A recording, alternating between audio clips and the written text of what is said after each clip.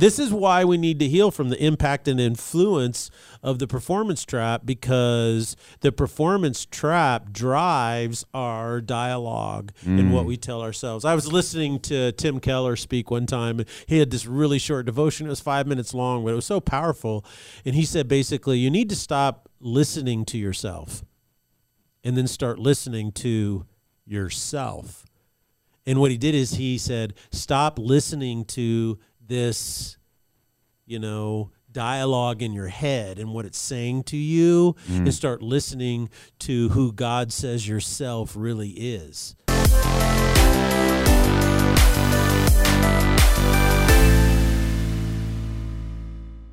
Ladies and gentlemen, welcome to the Salty Pastor Podcast, a podcast dedicated to helping you learn and grow in your faith. Your faith is a journey you must take. It's not something that someone else can do for you, deliver to you, or think through for you, but instead it is something that you actually have to work through. Otherwise, you're just gliding through life without a clue in your head. The Holy Spirit is not an AI that will text you and tell you when to pick up your prescription. This is true.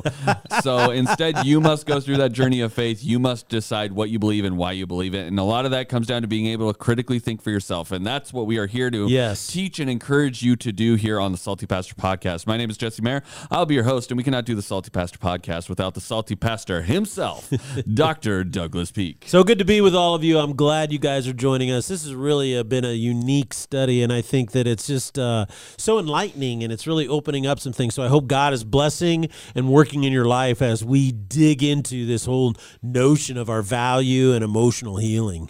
So Thursdays on the Salty Pastor are application days where we take what we learned on Tuesday in our biblical studies and then apply them to everyday life. So I've been thinking about how Jesus didn't just come to heal us spiritually, but in other areas as well. We in church tend to focus only on that spiritual healing, and you're really revealing some things that he's also very interested in helping us heal. And so I'm starting to think that growing strong in faith requires a certain amount of emotional healing as well. It's not just this one section. It's all connected, right? Yeah, and I think that today it requires more emotional healing, and I think particularly for men.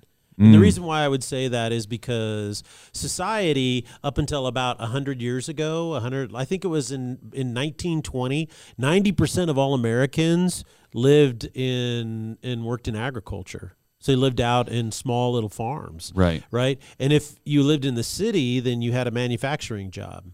Right? So you would work long, hard hours, physical labor. And here's the deal, is that men were designed, our bodies, emotionally, chemically, neurochemically, everything was designed for hard labor. Right. That's what we're designed for.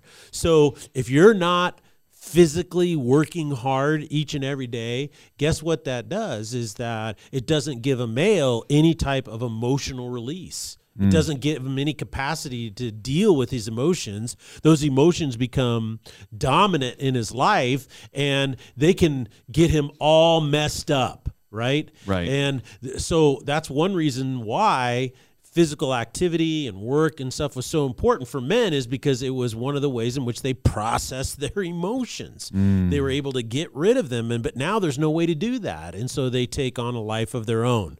So let's do a quick review of what we studied in the past, and that is our sense of value is what drives our lives, and your foundational sense of value is what orders your emotional life. So if your emotional life is in a whirlwind, guess what? Your sense of value is all messed up. Right. And the way you fix it is, this is what I tell guys all the time, is you can't control your emotions. Right? That's difficult for guys to control your emotions. And this is why I think, on a side note, women and females are constantly trying to emasculate men. What they want to do is they want to take boys and they want to say, well, we're going to teach you how to express your emotions. Well, first and foremost, you think you're doing males a favor by doing that? No, you're not. You're wired to do that. Males are not wired to do that. And so you're trying to teach him a feminine approach to life when he is created masculine. Okay, so what he has to do is he has to go back and he has to find his center of masculinity, right, and control his masculinity, and then his emotional world will come into order. Okay, And so that's why if we try to go out and increase our value through performance or through being accepted by others, we fall into powerful emotional traps. Jesus came to reconcile us in order to provide the value our souls long for by basing our value in the only sustainable way, something outside this reality and based in God. God is objective truth outside of this reality. He is immutable and unchanging. And you know what he says? He says, you now stand before me because of the reconciliation, the justified work of Jesus Christ on the cross, holy and blameless and without reproach. Boy, that's a value statement if I ever heard one. That is a value statement, but I want to get down to some practicality, Pastor. See whether these Bible principles and values apply most when it comes to our emotional healing. Okay, let me ask you a question. I'll start off with this. Who do you listen to the most, Jesse? I mean, probably myself. I listen to myself, or you. You're the other person that is most dominant in my life. But guess what? I pale in comparison to the voice in your head that tells you, right? Yeah, it's a constant what going on in your head? It's a constant conversation. I mean, basically, I'm constantly evaluating myself and what I'm doing and what I should be doing and things I need to get done and how I'm reacting. And I mean, that's all part of that. So in a spirit of complete, transparency, what are some of the predominant things that you tell yourself all the time, every single day? That I should be finishing this project, or that I need to make sure I get that done, or that I need to be not working so much. It's a very contradictory self-talk.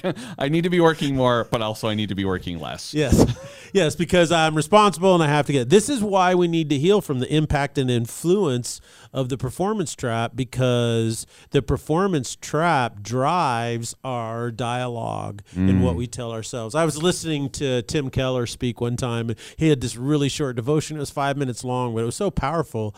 And he said, basically, you need to stop listening to yourself and then start listening to yourself.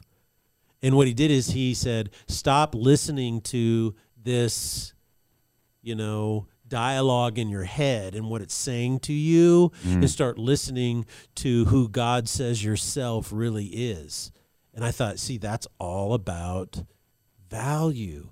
And what happens is in this, it's interesting that you said that, is that you, and all those statements that you just said, what I heard is blame. You're blaming yourself. You're saying, I got to get this done means I haven't gotten done what I have to get done. Right. So that's a form of blame. When you said, I'm working too much, that's a form of what? Blame. And so these things are really fascinating to me, is because the performance trap always requires blame to be assessed somewhere. You see, in his book, Search for Significance, McGee writes the following: our perception of success and failure is often our primary basis for evaluating ourselves and others. If we believe that performance reflects one's value and that failure makes one unacceptable and unworthy of love, then we will usually feel completely justified in condemning those who fail, including ourselves. So I was reading this, what came into mind is, remember in The Empire Strikes Back at the very end where he went to the Cloud City and they finally, you remember Han Solo and he gets in the Millennial Falcon, he takes Princess Leia and they're trying to escape. They're going to escape, yes. And they go in, and he's going to punch it into hyperdrive, and Lando is with them or whatever. Right. And nothing happens. And so what are they're doing? They keep running around going, it's not my fault. It's not my fault. It's not my fault. And I just laugh because when I saw that, that just always become a motto. So we always run around going, it's not my fault. It's not my fault. I mean, in my own brain, that just plays all the time. Well, there's two types of blame, okay? The first type of blame is I'm going to blame myself. And this is called self-condemnation or recrimination. Okay. And then there is a blaming of others, and that is in the performance trap, our success depends on the contributions of other people. So what? Their failure threatens us. Okay. Okay. And this is realistic. I mean, if you're on a football team and one of the guys isn't blocking or doing his job, you're playing 10-man football and you lose, right? Right. One of the most things that drives people crazy is when you go to school, public school or college, you always have somebody on your team who does what? Absolutely nothing. Yes. And you have to do all the work. So listen to this quote of McGee. He says this: rather than being objective and looking for a solid biblical solution to our problems, we often resort to either accusing someone else or berating ourselves. Sometimes we blame others to make ourselves feel better, because by blaming someone else who failed, we feel superior. In fact, the higher the position of the one who failed, your parents, right? Maybe a boss, the pastor, a political leader, and then the further they fall, the better we feel. Okay? So the end result is we try and punish people for mistakes, because there's only two really big mistakes that, let me rephrase it. The end result in the performance trap of laying blame is that we get in this habit of trying to punish people for their mistakes. We punish ourselves for our mistakes, right? Sometimes we punish other people around us for their mistakes. And there's two really big deceptions in that really entrap you. And here is the first deception, or the first big mistake when you fall down or go down that path, and that is we confuse genuine sin with mistakes. Okay. So we stop giving people the benefit of the doubt. We stop operating in forgiveness and grace. We expect people around us to be absolutely perfect. We never expect ourselves to be perfect, but we expect everybody else. And then if they make a mistake, or they do something sinful, then we impugn intent. We say they did that on purpose to hurt me. Instead of saying, well, maybe they're just not perfect themselves. You see, this is one of the biggest issues in marriages that creates a lack of intimacy and separation in marriages. Is this issue is because if your value is based on how you perform, then you always have to blame something when something goes wrong, right? And so you will blame somebody else, and you can confuse mistakes with genuine sin. Sometimes our intent is not evil as people. We as people mess up. We always make mistakes. However, the blame trap causes us to blame others because their actions make us look like failures, and our own failure is unacceptable to us. And this is the primary way in which all couples pull apart. All intimacy is bled out of the marriage because our value is based on performance, right? Now, in marriage, you take a covenant. A covenant is based on what? Performance. Yes. Right? This is what I'm going to do. But can performance in your marriage make your value go up? No, it cannot. And so when we do premarital counseling and we assess everybody, one of these parts of the assessment tool, it's the most broad-based assessment tool out there, Prepare and Rich. It's hundreds and hundreds of thousands of couples, and in there they have this thing called idealistic distortion. And the idealistic distortion is when someone says, my spouse is going to meet all of my needs, and they're going to love me like they love me right now for the rest of my life, forever. That's called idealistic distortion. It's distorted. And that's not a healthy thing for your relationship. So that's one mistake that this emotional unhealing results in. Okay. Another thing is this: is that we become, or we believe we are God's righteous warriors of retribution. There was a guy in college that I knew, and he would walk around and he would say, the Bible says, vengeance is mine, saith the Lord. And since I'm a tool of the Lord, prepare for his vengeance. We were like, I think you're misquoting that passage of Scripture. A little bit. Yeah. And because we believe that we're God's righteous warriors of retribution. It's our job. And that passage comes out of Hebrews chapter 10, where the author says, we know God. God is the one who said, vengeance is mine, I will repay. And again, the Lord will judge his people. And what does he say the Lord is judge? See, what I want to do is, if I become a righteous warrior for God, by the standard of judgment I use, I will what? Be judged. Be judged. Now, Jesus doesn't say don't judge. So people who say, judge not, I go, okay, you're totally misconstruing that passage of Scripture. Right. But the point is he says, the standard you use is the standard. I would like to be known as a standard that we're trying to use at Foothills is one of grace and redemption, right? So even in the worst sinful behaviors, our goal is to try to figure out the redemptive path, right? What is the redemptive path? The purpose of staying away from the blame game is so you can stay on the redemptive path. We want to grow in our reconciliation with Jesus. We want to live and walk in the fullness of a mature faith. Here's a quote from McGee. This is how he says it. Look, when you leave the blame game, it does not mean that you become blind to the faults and failures of others. It just means we will continue to see them, but our response to them will change considerably over time, from condemnation to compassion. As we depend less on other people for our self-worth, their sins and their mistakes become less of a threat to us. And we will desire to help them instead of being compelled to punish them. If you're married, the way to have a strong, intimate relationship filled with joy is not to eliminate your partner's faults. That's not your job. One of the things, this is a pet peeve, and that is when women joke about training their husbands. I go, that's not your job to train your husband. And guys, if you're married, this is salty, and you feel your wife is trying to manipulate you to train you, then the best thing you can do is not comply. Okay. Don't do it. What you need to do is you need to say, we have a conflict that needs to be resolved in a way that's just as beneficial for me as for you. But we're not going to resolve this by me simply acquiescing to what you're going to do. Because over the long run, what happens is that you will not face the fact that you're trying to control this relationship to get more value and security out of that, which, by the way, is a form of idolatry. You may not want to phrase it that way with your wife, but it is true. It is a form of idolatry. And what it does is that over time, you'll lose respect for me because I'm just trying to make you happy. And guess what? I cannot make you happy. That is an impossibility. It's not my job as your husband to make you happy. My job is to love you as Christ loves you and to provide for you and protect you and to lead our family spiritually. And this leadership in this situation basically means that I'm not going to comply with your request because it's not a righteous request of me.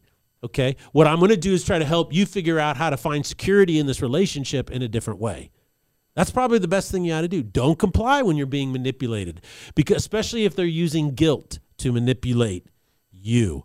McGee said this, you don't become blind to the faults and failures of others, but your response to them changes from condemnation to compassion. And that's critical. So what's the answer to stay out of this blame trap that's so detrimental to our lives? Well, we got to go upstream and we have to work on your value. And your value is, I've been justified by Christ and Christ alone. When we affirm that our righteousness, our justification can only come from Jesus, then we cannot look to anything else for justification. This is why Paul told the Philippians in chapter 3 of verse 7, whatever things were gained to me, and this is Paul's pedigree. You know, if you read earlier, he was accomplished. Yes.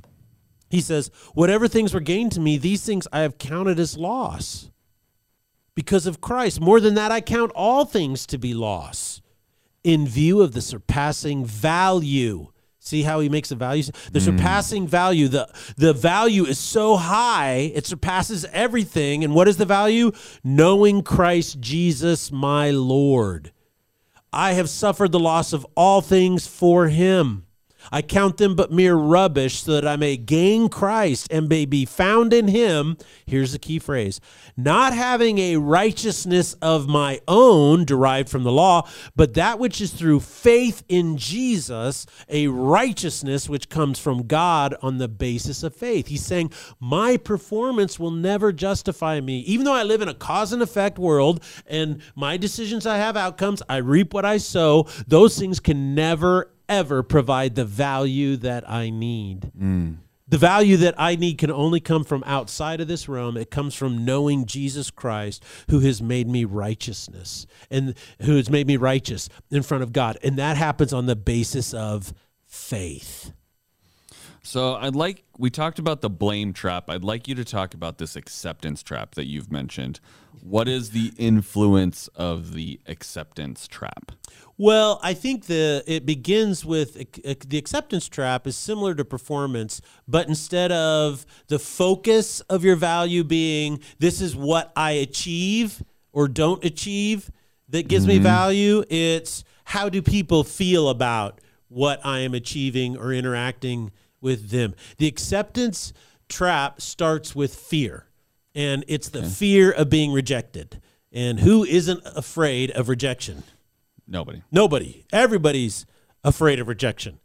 In that book that I keep referencing, McGee tells a story of a young man named Michael. Michael married this beautiful girl. I mean, she was a 10, and she loved him deeply. She was deeply committed to him. But he grew up in a blended family. His parents got divorced when he was 6. A couple of years later, when he was 8 or 9, his dad married a woman with 3 kids. Subconsciously, she pushed Michael to the side, right? Because she wanted her husband to invest in her 3 biological kids, which is very common. I know all kinds of men today that this happened to. They have a phrase for it. They call, well, I was first round. In the first round never gets the best of the dad. It's always the second round. And that's really hard for grown men when they see their dad who he was a bad dad. You know, maybe he was alcoholic or workaholic. He was trapped in the performance thing. His wife was pressuring him. It's so toxic. He wasn't there. He gets divorced. He disappears. And then in his 40s, he gets sober. He gets clean. He meets God. He does all this kind of stuff. And then this woman comes along in her 30s, and he marries her. And then these kids get all the love and affection and attention that these grown men never got from their fathers. You know, so that's hard. And in Michael's case, what happened, he was married, but he subconsciously now held back from his wife because he couldn't handle being rejected by her. He knew that she loved him, and she was so important to him, he held back. And this was causing a lot of problems because she knew something was, you know, and he didn't know. Because this fear of rejection drives you at such a deep emotional level, you're prone to things like anger and resentment and hostility. The very person that loves you the most, like in Michael's case, his wife, was the very person who heightened his fear of rejection and created hostility and resentment in his life. How does a loving woman create hostility in the guy's life? Because his value is based on what? Acceptance from others, you see. And what it does is when a guy particularly falls into this trap without knowing it, it makes you easily manipulated. Women are easily manipulated when they live for the acceptance of others. It opens up the door to all types of codependent behavior, you know, hypersensitivity to opinions, attachment issues, overstepping boundaries issues, avoidance issues, all of these codependent things that people talk about in today's world. And that's why I see it such a big issue, particularly for single guys. This is why dating is so difficult for guys, is because so many of them grew up in these situations. And when you have an acceptance issue, this is what's really important. Some guys say, well, I don't live for the acceptance of anybody. I'm a introvert, and I'm isolated, and I don't need anybody. Well, guess what? That's driven by a fear of rejection, which is an acceptance of others' issue. Your value is based on that. You're just avoiding it. Yeah, you're doing the exact opposite, but it's still driven by the same power plant. Right. And until you heal that emotionally, it's going to be really, really difficult to walk in the fullness. How do you heal? It has to do with your value. So, I mean, Jesus wants to heal us from all these traps that we could potentially fall into. How does he do that? Well, I think that's where we get down to this issue of reconciliation. Since we've been justified, right, relationally, we're reconciled to God. God's your loving Father. He's the Father you never had, okay? God is your He is your King and your Lord, but he's a different King. He's not a faraway King. We have now the Spirit, Abba, Father. The Spirit within us cries out, Abba, and that is the Jewish word for dad. So he's close. He has this sense about it, and that is that one of the things that we do in our family, and I'm not trying to hold myself up as an example, but just to illustrate the point, is that, I've raised my boys, and my youngest son, as a senior in high school, I'm super proud of him. He should be proud of himself and the man that he's becoming. But one of the things that I always tell him is, even when I have to have tough conversations with him, is, who's always got your back, son? And he, without hesitation, he always says, my dad does. And how come he feels that way? Because anytime, I do something fun, anytime we do what he wants or I get him the gift he wants, I'm always like, hey, who's got your back, man? Mm-hmm. He goes, Dad. Dad's taking care of me. And, whenever he goes out and, he's older now and he say, hey, can you stop and pick us up some eggs and milk, and he'll come in and he'll say, okay, Dad, I spent $10. I always give him 15. Why? Who's got your back, son? Well, your dad does. Because, see, he's already learned the value of money. He works. He understands that. So now anytime I give him extra, how does he feel about it? Feels excited. I mean, obviously, he understands what it's worth. Yeah. Oh, it's a gift from Dad. Right. It's a gift. Dad's just saying he loves me. And so, you can have a lot of hard conversations, a lot of coaching with your kids if they know that you love them. Mm-hmm. And so that's so important. My kids are just so important to me in my life, as well as my wife and extended family. And so, do you feel that with God? Do you feel that with God? A lot of people would say, no, I don't. Mm-hmm. Well, guess what? This is salty. You're not going to go to a concert and feel that way. You're not going to hike to the top of a mountain and have an experience and feel that way. You're not going to get a sweat tent and smoke peyote and feel that way. Because what you're trying to do is you're trying to manufacture feelings of emotions of intimacy, right? And here's the best way to illustrate it. When people first fall in love, young lovers, what do? They always talk about their love for one another. Oh, I love you so much, and you love me, and oh, I love you so much, and you love me, and we love each other, and we talk about our love, and we talk about our relationship, because our relationship is based on love, and it's all about love, and you got love for me, and I got love for you, and we got all kinds of love, right? That's what you're doing, right? Yeah. That's what it's all about. And you're going like, okay, that seems a little what? Shallow, yeah. What's real love? It's when two people start doing life together. Mm-hmm. You see, we're doing it together. We're not talking about our relationship. We're just living our relationship. And so that's why you can't go to a Christian concert and be convinced of God's love. You may have an emotional experience. I'm not discounting that, but that's not how you actually know you're close to God. That comes in Hebrews chapter 4. Remember, I always said the scripture always has an answer. Mm-hmm. The author writes the following words, verse 14. Therefore, since we have a great high priest who has passed through the heavens, Jesus, the Son of God, let's hold firmly to our what? Confession. Our confession. For we do not have a high priest who cannot sympathize with our weaknesses, but one who has been tempted in all things just as we are, yet he did not succumb. He did not sin.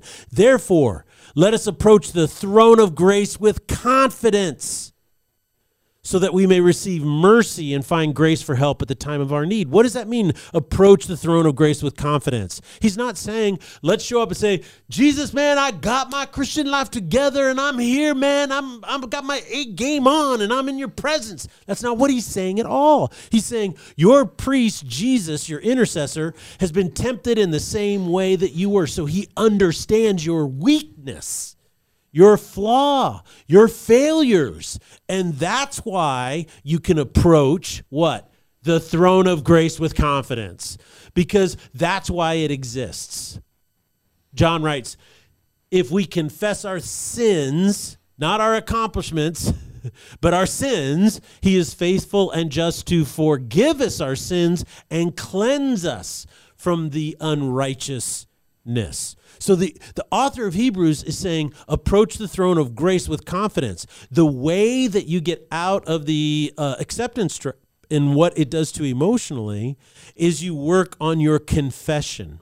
of who you are in Christ, that I have been reconciled to God. And because of Jesus Christ, I enter with confidence into the throne room of grace. I receive the grace of God because of Jesus Christ, not of my own accord, but because of what Christ did on the cross for me. And he understands my weakness. He understands my flaws. So when I approach the throne of grace with confidence, I cannot place my confidence in anything else. You know, there's a time a while back, somebody said to me, they said, well, you know, I know that God loves me and he values me and he thinks I'm important, but I just don't believe it.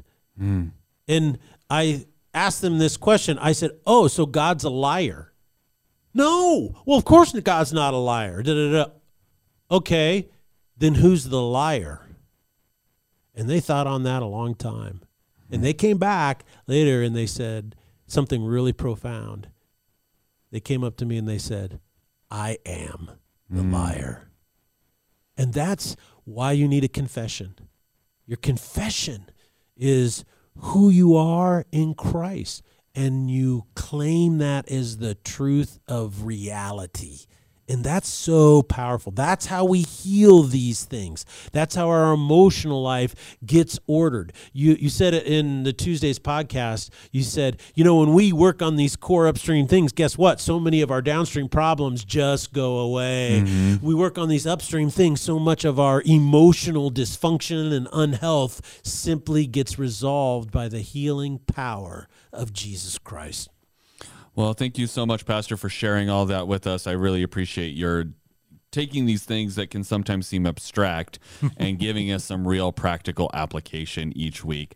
We really appreciate that. I know I, more than probably as much as everybody else in the audience, really enjoy that. So thank you guys so much for joining us. I hope you join us on Sunday as Pastor Doug elaborates on this emotional healing even further during his sermon. And until next week, be blessed. Blessings.